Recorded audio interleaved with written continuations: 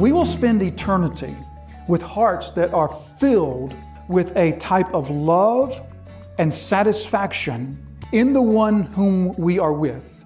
But that love and that satisfaction and that deep affection will be mingled together with a type of sinless terror that will keep us in awe for all eternity of the one in whose presence we are.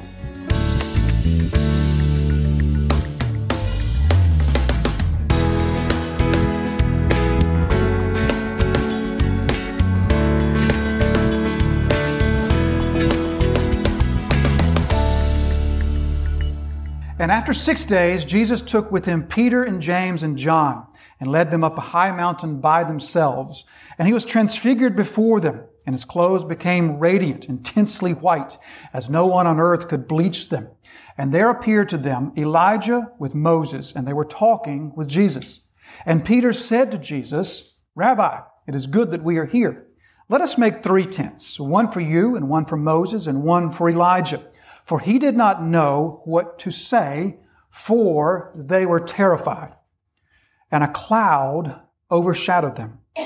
And a voice came out from the cloud, "This is my beloved Son. Listen to him." And suddenly, looking around, they no longer saw anyone with them, but Jesus only. And as they were coming down the mountain, he charged them to tell no one what they had seen, until the Son of Man had risen from the dead. So they kept the matter to themselves, questioning what this rising from the dead might mean. And they asked him, "Why do the scribes say that at first Elijah must come?" And he said to them, "Elijah does come first to restore all things. And how is it written that the Son of Man, that he should suffer many things and be treated with contempt? But I tell you that Elijah has come, and they did to him whatever they pleased, as it is written of him." So the question that we begin by asking is, what in the world was Peter thinking by sort of babbling on about making these 3 tents or tabernacles, one for Jesus, one for Moses, one for Elijah? What in the world was he thinking? Well, the next verse lets us know what he was thinking. The next verse lets us know that he wasn't thinking. He was talking without thinking because he didn't know what to say, because we're told he was terrified. We'll get to that in just a moment. But he was so terrified that he is just babbling on. So there are, as we probably are familiar with this, there are different people, different kinds of people in the world. There are some kinds of people that when you don't know what to say, you don't say anything. Not knowing what to say, you keep your mouth shut. A lot of people are like that. Other people are not that way, not knowing what to say or not being sure what to say. They might try to say some things, and that's another category of people. Peter falls into the third category. No matter what the situation, he's got something to say. He's never at a loss for words. And so, not ever being at a loss for words, out comes these words, "Why don't we prepare 3 tents, one for you, one for Moses, one for Elijah?" So not really knowing what he's saying, he's just sort of babbling on, which, by the way, is a response that we would have totally expected. We would totally expect a response such as this. If this is an account written by men, then we would expect some sort of response from Peter, like something more appropriate. "Lord, we are here to worship you and behold your glory." Something like that. But this is not an account written by men. This is an account written by God. And so the fact of the matter is that the scriptures show us again and again that when people come into contact with sinless beings, particularly when they come in contact with the visible Christ, they oftentimes stumble over their words or stumble over their actions, and they're not sure what to do. Think of Peter's experience himself in Luke chapter 5. In this episode, this was when they were out fishing all night, and then Jesus the next morning says, "Put the net on the other side of the boat." And they sort of mockingly, sarcastically say, "Well, okay." And they do that. And then they can't pull the nets in because of the fish. And Peter, not knowing what else to say, "Depart from me, for I'm a sinful man." Reminds us, of course, of Isaiah in Isaiah chapter 6 and verse 5, when he sees the vision of the Lord high and lifted up. And he says, "Woe is me, for I'm a man of sinful lips, and I'm surrounded by people of sinful lips." So oftentimes that is the type of experience that we see. We see, for example, the Apostle John twice in the Revelation fall down before an angel to worship the angel, and twice he has to be rebuked to say, "Don't do that, for I am just like you. We worship him." So this is a response that's consistent on the part of Peter. He's not sure what to say, so out comes this. So what is it what's behind these words about building a tabernacle or 3 tabernacles or 3 tents?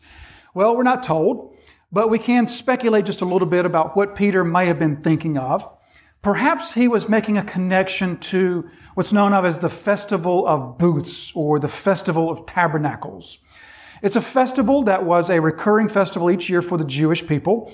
It is commanded in Leviticus 25.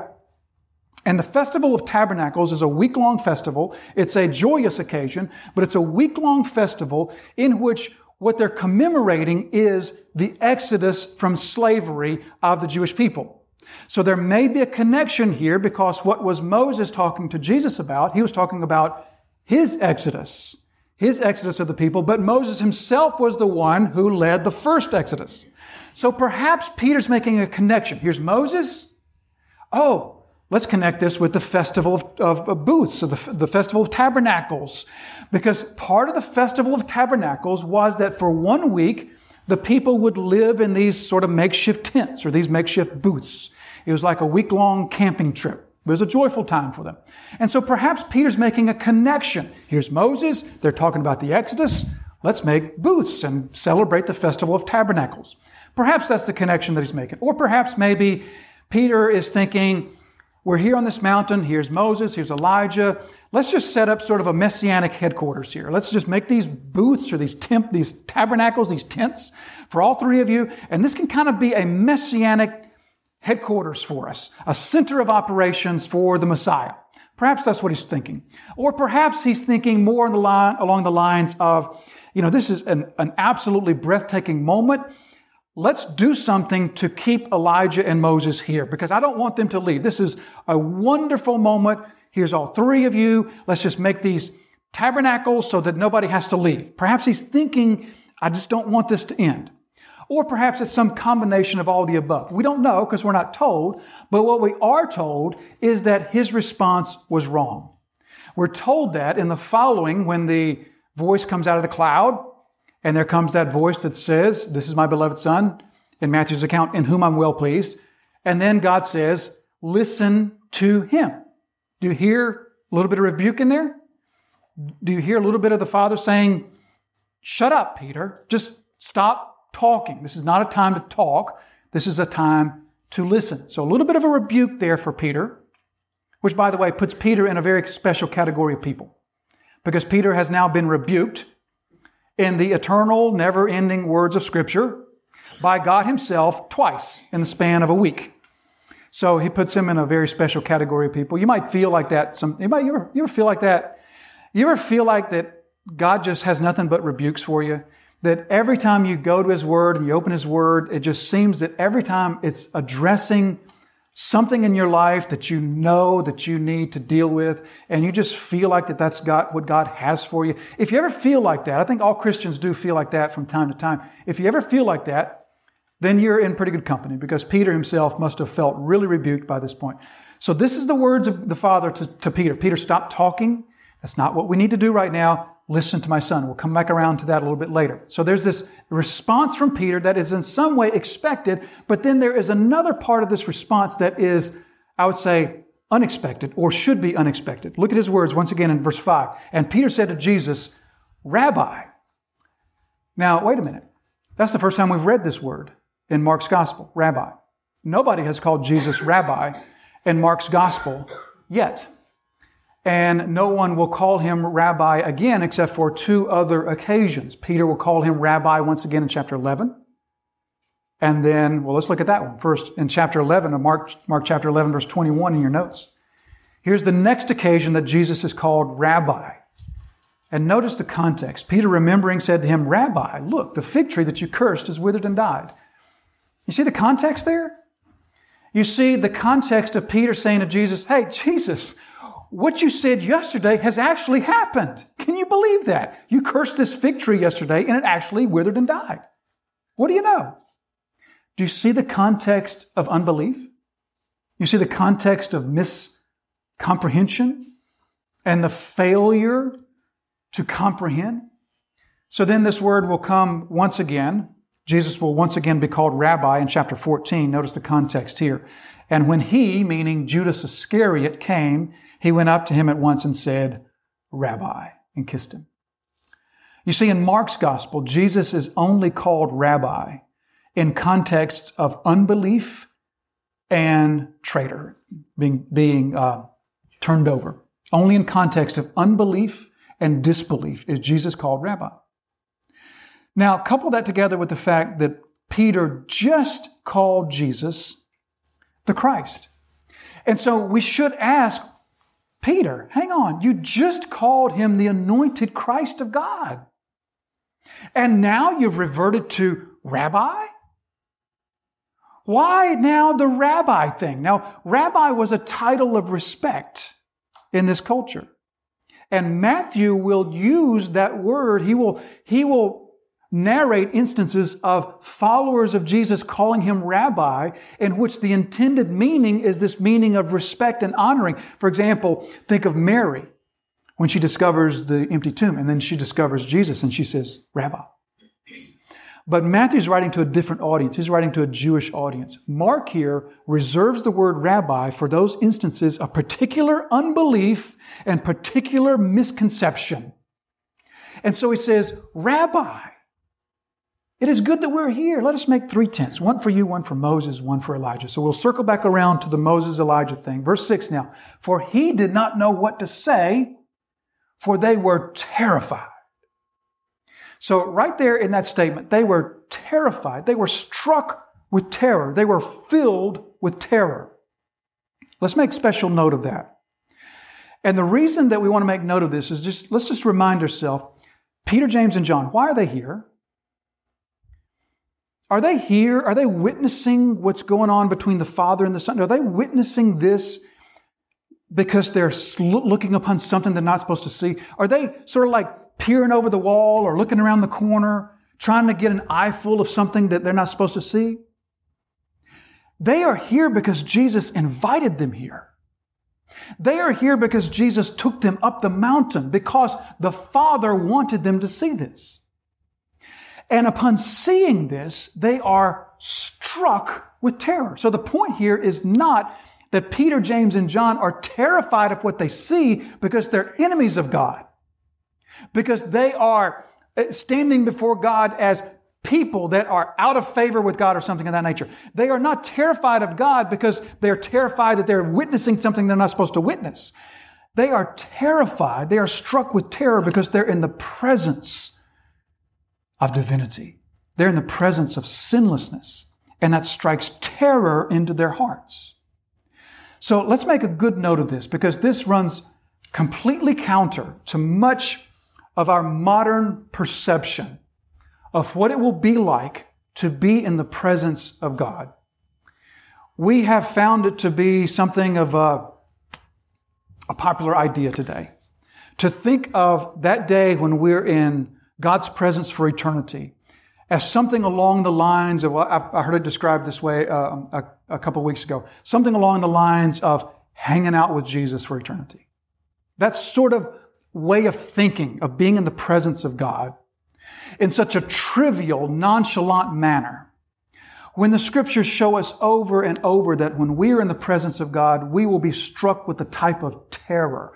And I don't mean terror in the sense of dread. I don't mean terror in the sense of being terrified for one's life. I mean terror in the sense of being in the presence of a holy God. We will spend eternity with hearts that are filled with a type of love and satisfaction in the one whom we are with. But that love and that satisfaction and that deep affection will be mingled together with a type of sinless terror that will keep us in awe for all eternity of the one in whose presence we are.